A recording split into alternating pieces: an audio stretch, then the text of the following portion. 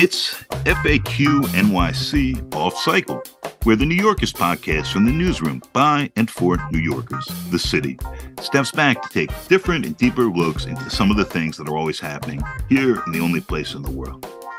I'm Harry Siegel, and joining me right now to discuss his new graphic novel, 3 Rocks, the story of Ernie Bushmiller, the man who created Nancy, is Bill Griffith, who of course is also the creator and maker of the syndicated strip, long-running Zippy.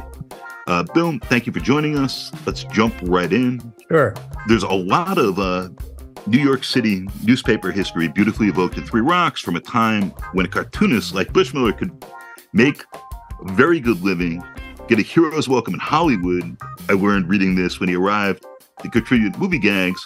So maybe you could start by just explaining the title, what's drawn you over the decades to Nancy, and eventually to this book about her and her creator in his quest for the perfect gag, starting with the final panel or snapper and working backward to illustrate the path there. Mm-hmm. Well, yeah, sure. 3 Rocks has different meanings. The first one comes literally from the Nancy strip.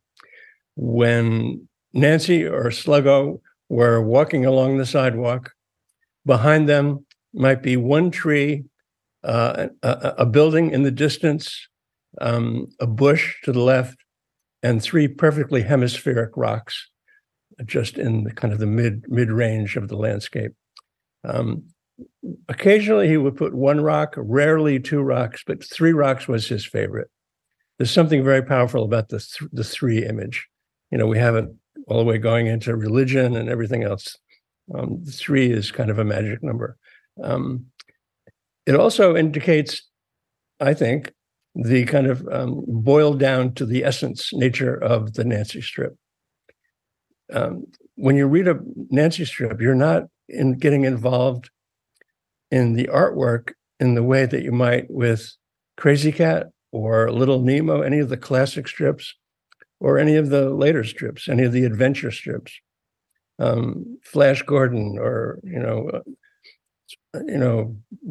Steve Canyon, all the great adventure strips from the past, and those strips you're actually getting involved in the artwork in a similar way to the way you would see a movie. You're pulled into this world and it's fully detailed. No, not with Ernie Bushmiller. Ernie is saying this is not about adventure. It's not even about storytelling. It's about the nature of a comic strip. The nature of a comic strip is the kind of the context or the underpinning of every single Nancy strip. He is telling you that what he's going to show you is something so boiled down and basic that it's harder to not read a Nancy than to read a Nancy. So in other words, the minute you see a Nancy comic strip, you've already read it. You can't say that about almost any other strip. Everything you need to know, including the punchline, which he called the snapper, is apparent immediately in a Nancy strip. This happens at any reduction. You can reduce a Nancy strip to the size of a small postage stamp, and it will still operate. It will still function. So this is a very tempting area for me to get into as a cartoonist, because you don't just talk about the characters and the humor. You're talking about the very nature of comics when you look at Nancy. So some of the book it's recursive in some of the ways you're talking about it. Maybe Nancy in some ways is the platonic ideal of a strip that is still recognizable no matter how much it's shrunk down or whatever else. Can you talk about what first led you long ago to Nancy? A little bit maybe just about the strip for people who don't know it, or maybe just know this very different present version that the pseudonymous person Olivia James is doing. And I know, interestingly, it started from another strip that somebody else was doing, and Bushmiller inherits. There's one character from that who sort of lives on very incongruously in Nancy, but there's this fascinating interplay between the creator and the characters, and I suppose the intellectual property, and how different people pick that up and use it or misuse it. And I'd love to sort of hear your thoughts on that, as some of this is in the book, in interesting ways. Fritzy Ritz is something very different. Yeah. Ernie Bushmiller was the youngest cartoonist in the history of comics, even to this day, to be given, in his case, a daily comic strip. That happened in 1925. He was 19 years old. There was a very popular comic strip at the time. He was working in those days, cartoonists worked for individual newspapers. Syndicates existed, but cartoonists still pretty much worked in what they called the bullpen. The bullpen of a daily newspaper was the art department. All the cartoonists, the illustrators, they were all in one big room. There was a lot of partying going on, I'm sure. But so Ernie was a copy boy at the New York World. And every time that he took something to the bullpen, he became fixated on looking at the work of the cartoonists who were working right in front of him. So at one point, he walked up to one of the cartoonists who's not a famous guy, so it doesn't matter what name I say. And he was just staring, and the cartoonist noticed him, and he said, "So you want to be a cartoonist, kid?" And Ernie said, "Yes, I sure do, sir. Yes, sir." And then the guy said, "Well, then you need to learn the basics." And Ernie said, "You mean like writing and penciling and inking?" And the guy said, "No, erasing." And he handed him a gum eraser and said, "Erase the pencil lines around my finished ink strip so it can go down to the compositor and get ready for print." So for the first couple of years of his copy boy existence, can you imagine a better education and learning what comics are all about? He was erasing the pencil lines of about a dozen cartoonists, some of whom were famous and whose work was, he admired greatly. He's given the original art and an eraser. There's no better education. There's no better education for a writer than to read. There's no better education for a cartoonist than to read comics. Okay, so he was reading comics every day.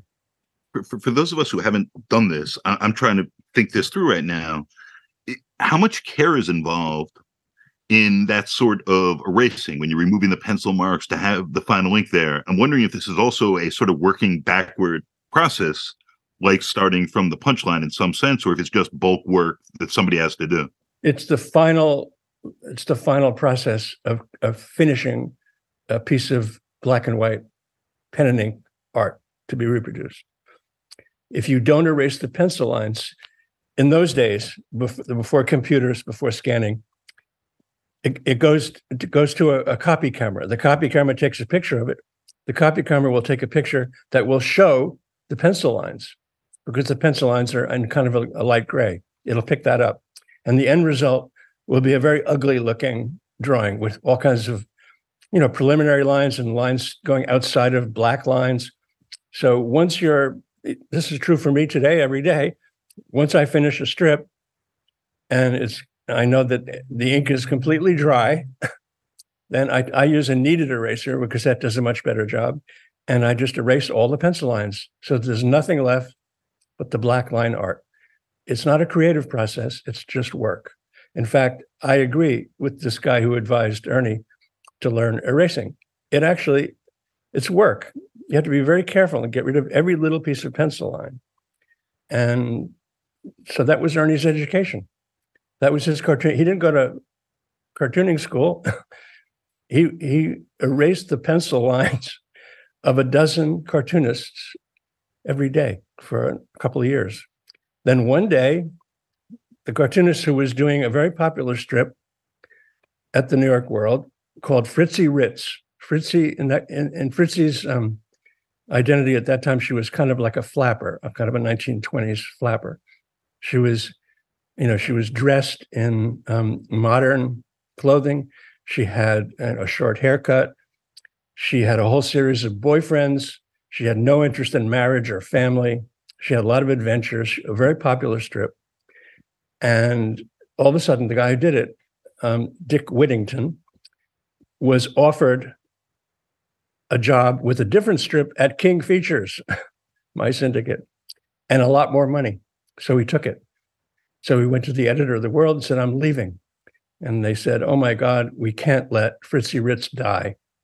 And then Dick Whittington said, "Well, I've been kind of mentoring a young cartoonist here named Ernie Bushmiller, and I think he's a good guy to take over the Fritzy strip."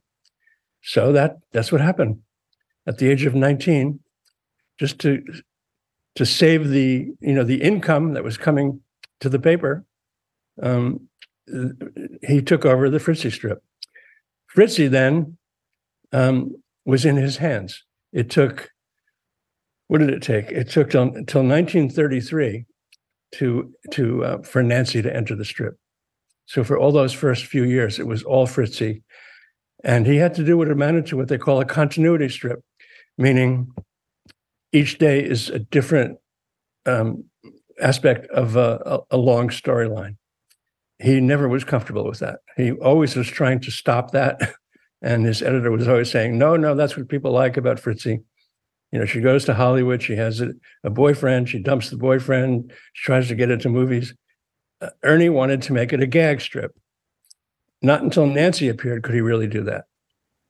So he introduces Nancy as a character in this very popular strip with the glamorous pinup flapper at the center of it. Mm-hmm. And then at some point, Nancy becomes the focus. Well, first she became the niece. She walked in as the niece, yes. But Fritzy never goes away, even after the script becomes Nancy, right? Yeah. Fritzy stayed until 1966. And the Nancy strip followed the rules of a lot of comics about families. They never age. The only strip to really age was Gasoline Alley. Gasoline Alley by Frank King. The characters literally aged year by year, where a character that was introduced as a baby in the 20s, in the 40s was a grown man. That was the only strip to really do that. It was an amazing accomplishment. Anyway, so Fritzy never aged. Fritzy was ostensibly the aunt of Nancy. And Nancy was introduced mostly just to shake things up. Ernie thought that the flapper, the flapper trope was getting tired, and he had to do something to he said, I think he said to his wife, "I need a mischief maker." And I think that his wife, Abby, they both kind of came up with Nancy in a way. They both sort of thought, what about if it was a niece, a little, feisty little girl who causes problems for Fritzy? And that happened in 1933. The introductory strip of Nancy shows her sitting, well, not the very first, but the first week or so, shows her sitting, by the way, on top of 3 rocks, just posed on 3 rocks. I'm not quite sure what he was trying to do with that. I think he just thought it was a funny kind of, portrait. So in 1933, Nancy comes, and by 1938, the strip is no longer called Fritzy Ritz, it's called Nancy. Fritzy was a pinup, like you say, a glamorous pinup figure, which, of course, is jarring in the sense that now she's supposed to be a parental figure to Nancy. And she is a parental figure occasionally, and Nancy rebels against her. But there's no husband on scene, and it's not really a nuclear family. And this is something that happened with a lot of daily strips about children,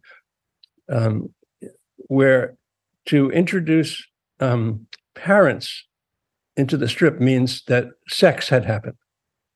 So that it implied, obviously, that if the child's biological parents were characters, that they had sexual relations and produced this cartoon child.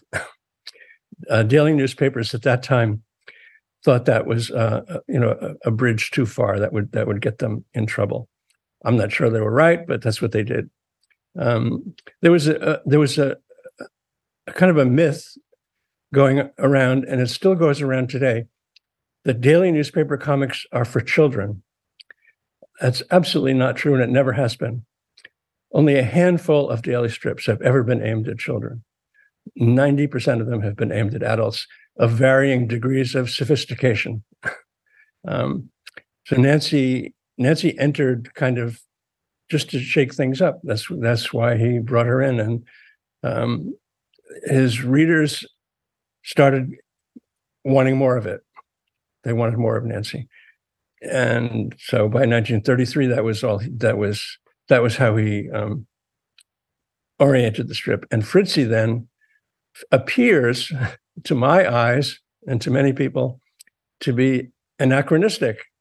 Why is there a tall, shapely woman who is clearly taking poses as she speaks, pin-up poses, and is sometimes shown in underwear and sometimes in semi-sexual situations? Why is she in this strip? I posit in my book, I have no direct evidence, that Ernie would have been called in at some point, and the editor of his managing editor at the Syndicate would say, "I see you've been not doing a lot with Fritzi lately." And Ernie would say, "Well, yeah, she's not that important, and she doesn't quite go with the Nancy and Sluggo world." And then the managing editor would say, "Ernie, your strip appeals to two different audiences. It's eye candy for the men, and it's humor for everybody else.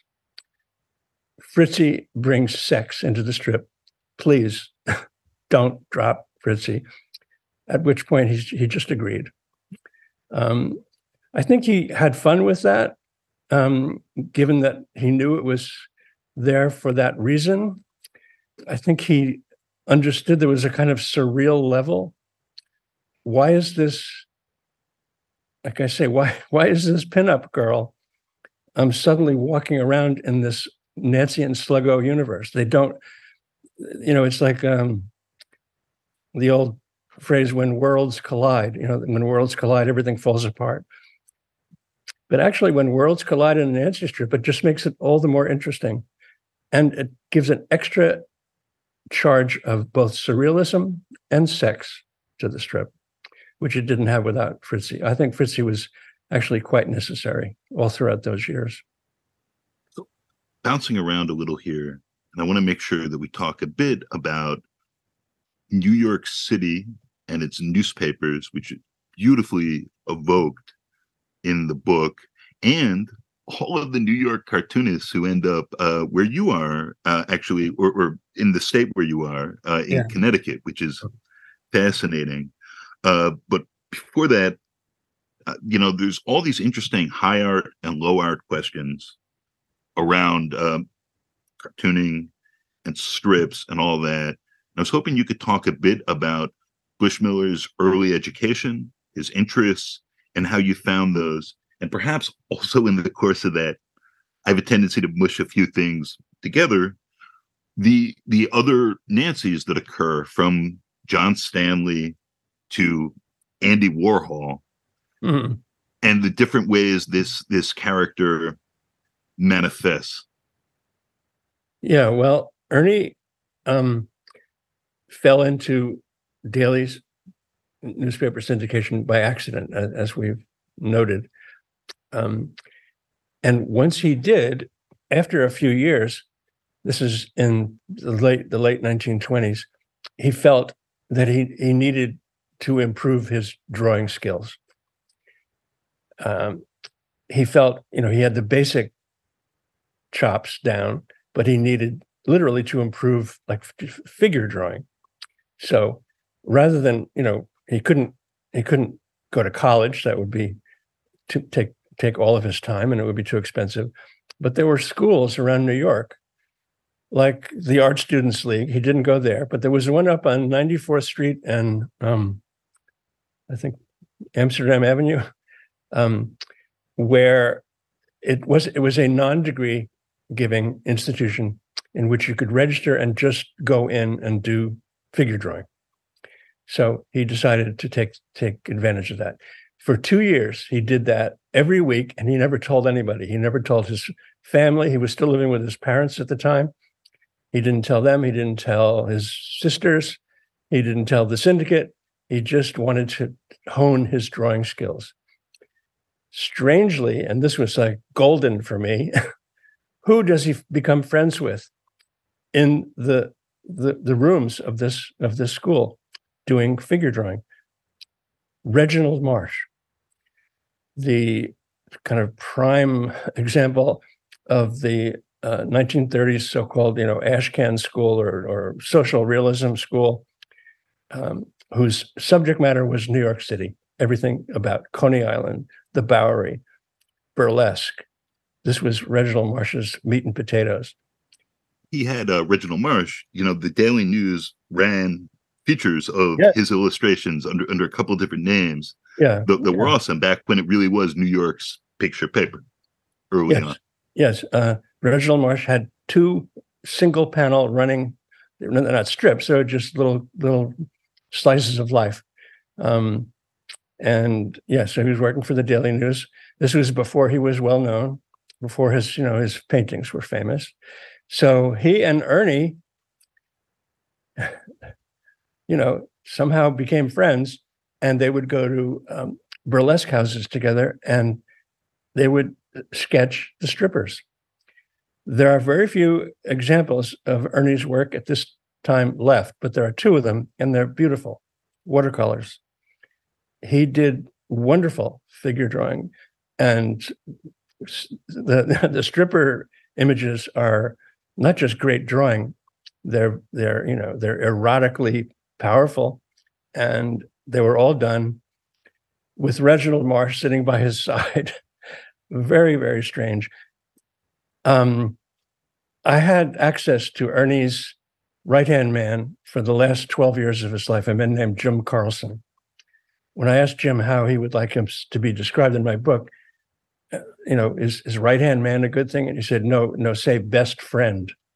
And then he proved to me that they were best friends over a period of many interviews. And so I'm bringing this up because in regard to Reginald Marsh, Jim Carlson told me that Jim had mentioned to Ernie in his later years, what was your friendship about Reginald Marsh all about? And Ernie said, I choose not to discuss it. He was a sniveling little bastard. So their friendship ended in some rocky, horrible way that I couldn't research any further. But I had to put it in there. It's called Reginald Marsh, a sniveling little bastard. I don't know what that means. But there you go. There's Ernie, and there Ernie with the quintessential New York painter, Reginald Marsh. Ernie's career, until he moved to Connecticut, which was in 1952, he lived where he was born. He lived in the Bronx. He lived in a series of apartments. He got on the subway and came to the Daily News building, where he had a drawing table. For a number of years, he worked in the Daily News building until it became more like a party scene. And he thought he wouldn't get enough work done, so he started working at home. But New York was essential to him. When he was working at the Daily News, often at lunch, fairly close by, there was a bar restaurant called the Inkwell. The Inkwell was where all the cartoonists went for drinks or after work or lunch.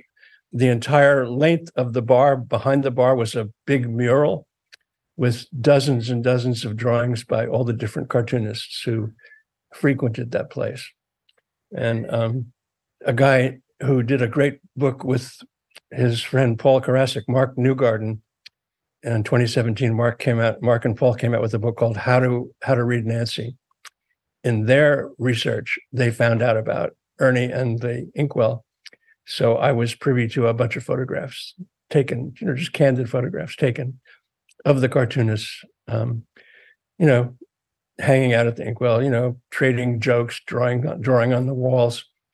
And I decided I couldn't resist another New York thread. My first graphic novel was called Invisible Ink, and it was the story of my mother's 16-year secret affair with a then famous cartoonist. Okay, that man's name doesn't ring any bells today. His name was Lawrence Larrier. He was primarily a gag cartoonist. He was also the author of about 12 mystery books, all of whom had a cartoonist detective. They're worth reading. His gag stuff is not worth looking at much.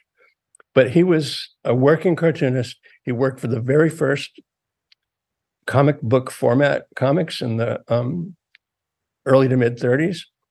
And he tried like hell to get a daily strip going. He tried 4 times. Each time he got as far as actually, starting it with a syndicate, and then it died a horrible death 6 months later. He just didn't have it in him. So I have a scene in my Bushmiller book where Lawrence Larrier walks up to Ernie at the inkwell and asks him, what's the secret of breaking into the daily newspaper business?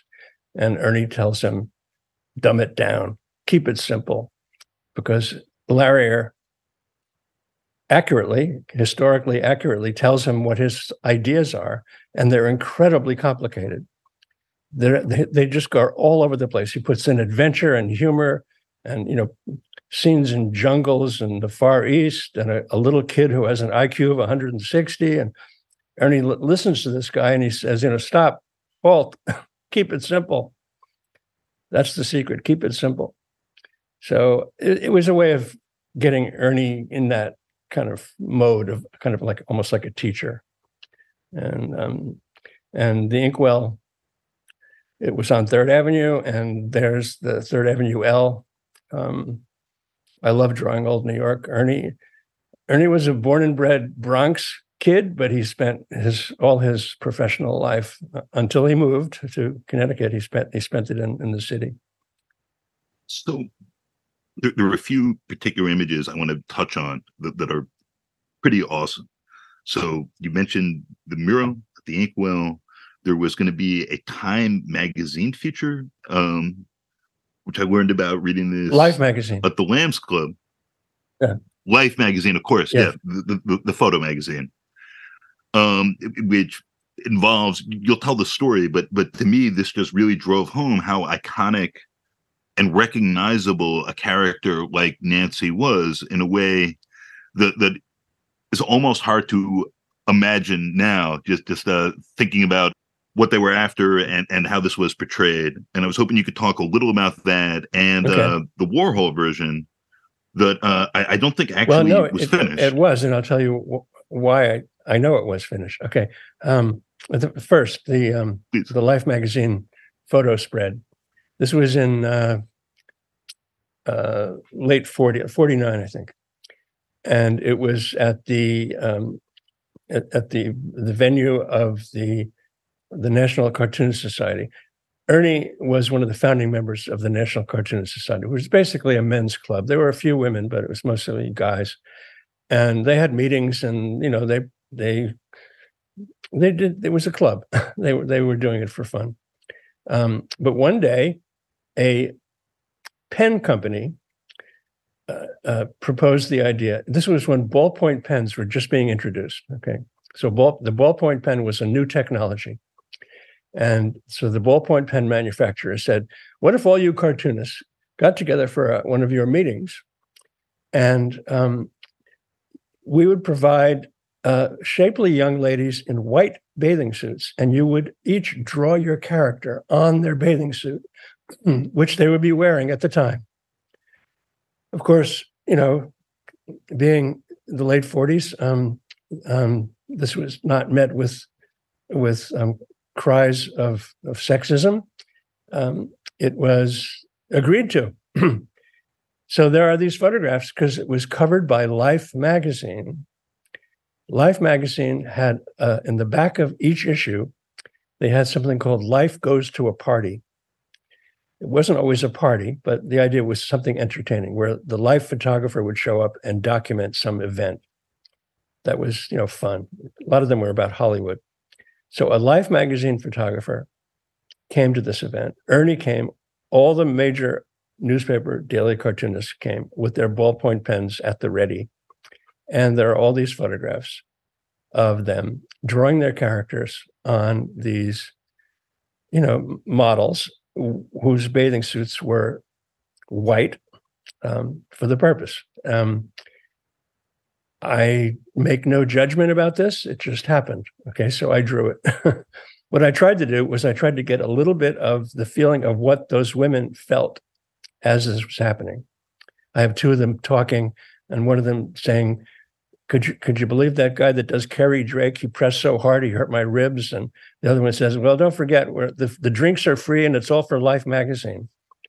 And, I had to get something in from their point of view. Otherwise, I would just be participating in the good old boy sexist stuff. Anyway, so to my surprise, outside of the good old boy sexist stuff, you have a wonderful series of panels where you're just combining Warhol aphorisms with Nancy panels, in effect. And the book beautifully reuses some of Bushmiller's Nancy material. Some of it is just strips that are there, but some of it is those sorts of juxtapositions. And then on the next page, like very much to my surprise, which I touched on earlier, there's this Bonwit Teller department store window with what I thought was an unfinished Nancy painting that's very like almost Lichtensteinish and no Fritzy Ritz in it. And was hoping you could talk about that. I'm pretty sure it's 1961. Correct me if I'm wrong. Anyway, so Warhol in 1961 had not broken out into being a pop artist. He was still a working illustrator, doing newspaper ads and magazine ads, and doing windows, the front windows on the sidewalk for the Bonwit Teller Bonwit Teller department store. So they said they wanted him to do a series of backdrop paintings, not full paintings, backdrops that would be different famous comics. Nancy was one of them. Dick Tracy was one. There's no record. Nothing has remained of any of these paintings except the Nancy one, but there were about 12 of them. The reason the one in my book that you see, the reason it looks unfinished is because it was to be placed in the back and in front of the painting, hiding big chunks of the painting, were things that were for sale, clothing, whatever it was a winter theme. So snowsuits and sleds and all kinds of scarves and jackets and coats. So there was no need for Warhol to finish the part of the canvas that looks empty. That's why it looks empty. It would be blocked by stuff right in front of it. So what would be the point of putting all that work into something nobody would ever see? That's why it looks unfinished. But yeah, Warhol, later, when Roy Lichtenstein's pop art paintings were completely and almost only based on comic imagery, Warhol felt that was his thing, but Lichtenstein had stolen it from him. He was all ready to, in effect, do the same thing. He was all ready to do big, single panel blowups of romance comics and war comics and the whole thing. And suddenly Lichtenstein did it first. It's interesting stealing the concept of what you could call skilling, but that might be another yeah. Well, they call it appropriating, or they call it transformational use. That's the legal term. I don't call it stealing. I call it transformational use, but why not acknowledge where you got the use from? Lichtenstein never acknowledged it. When anybody came, they would show him the exact panel in the 1940s comic that he had swiped, and he would ignore that. He publicly never said a word. I guess he was worried his sales would plummet if he was to say, yeah, I copied it. I just did a mashup of high art, low art, and my prices just went down. So, yeah, risky stuff. So at one point in the book, you quote Bushmiller saying, hit me, I've never gotten an idea from real life. And in your illustration there's a picture of Sluggo, who I realize we haven't mentioned at all to this point. I feel guilty about that.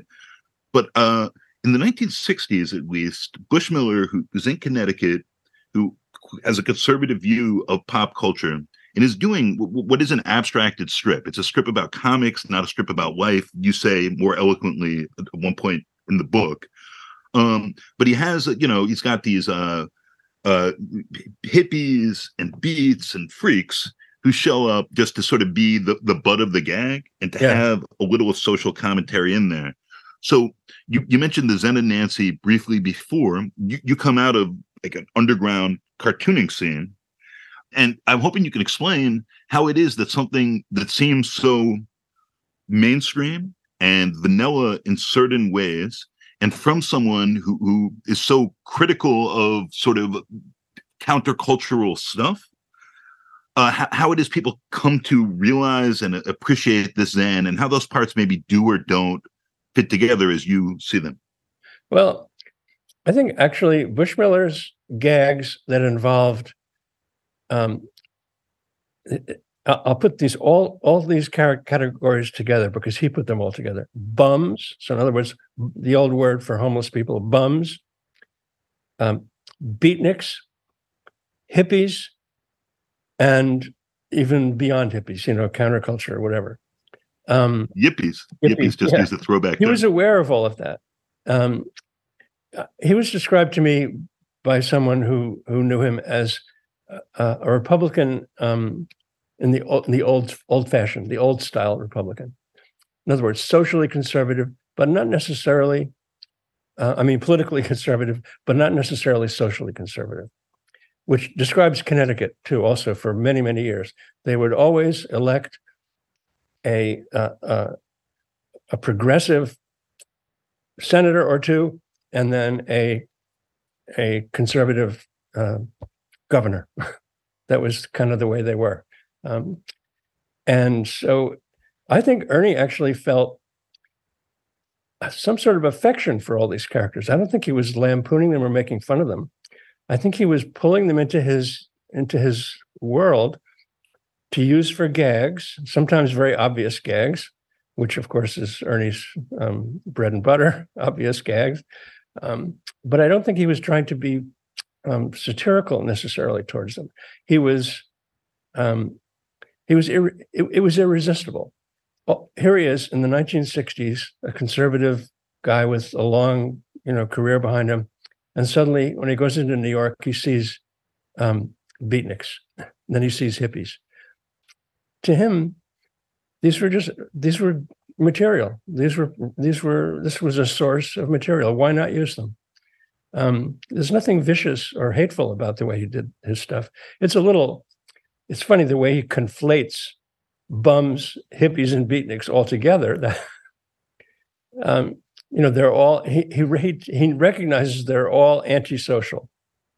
And antisocial that's good, funny material. Anything antisocial is humor gold.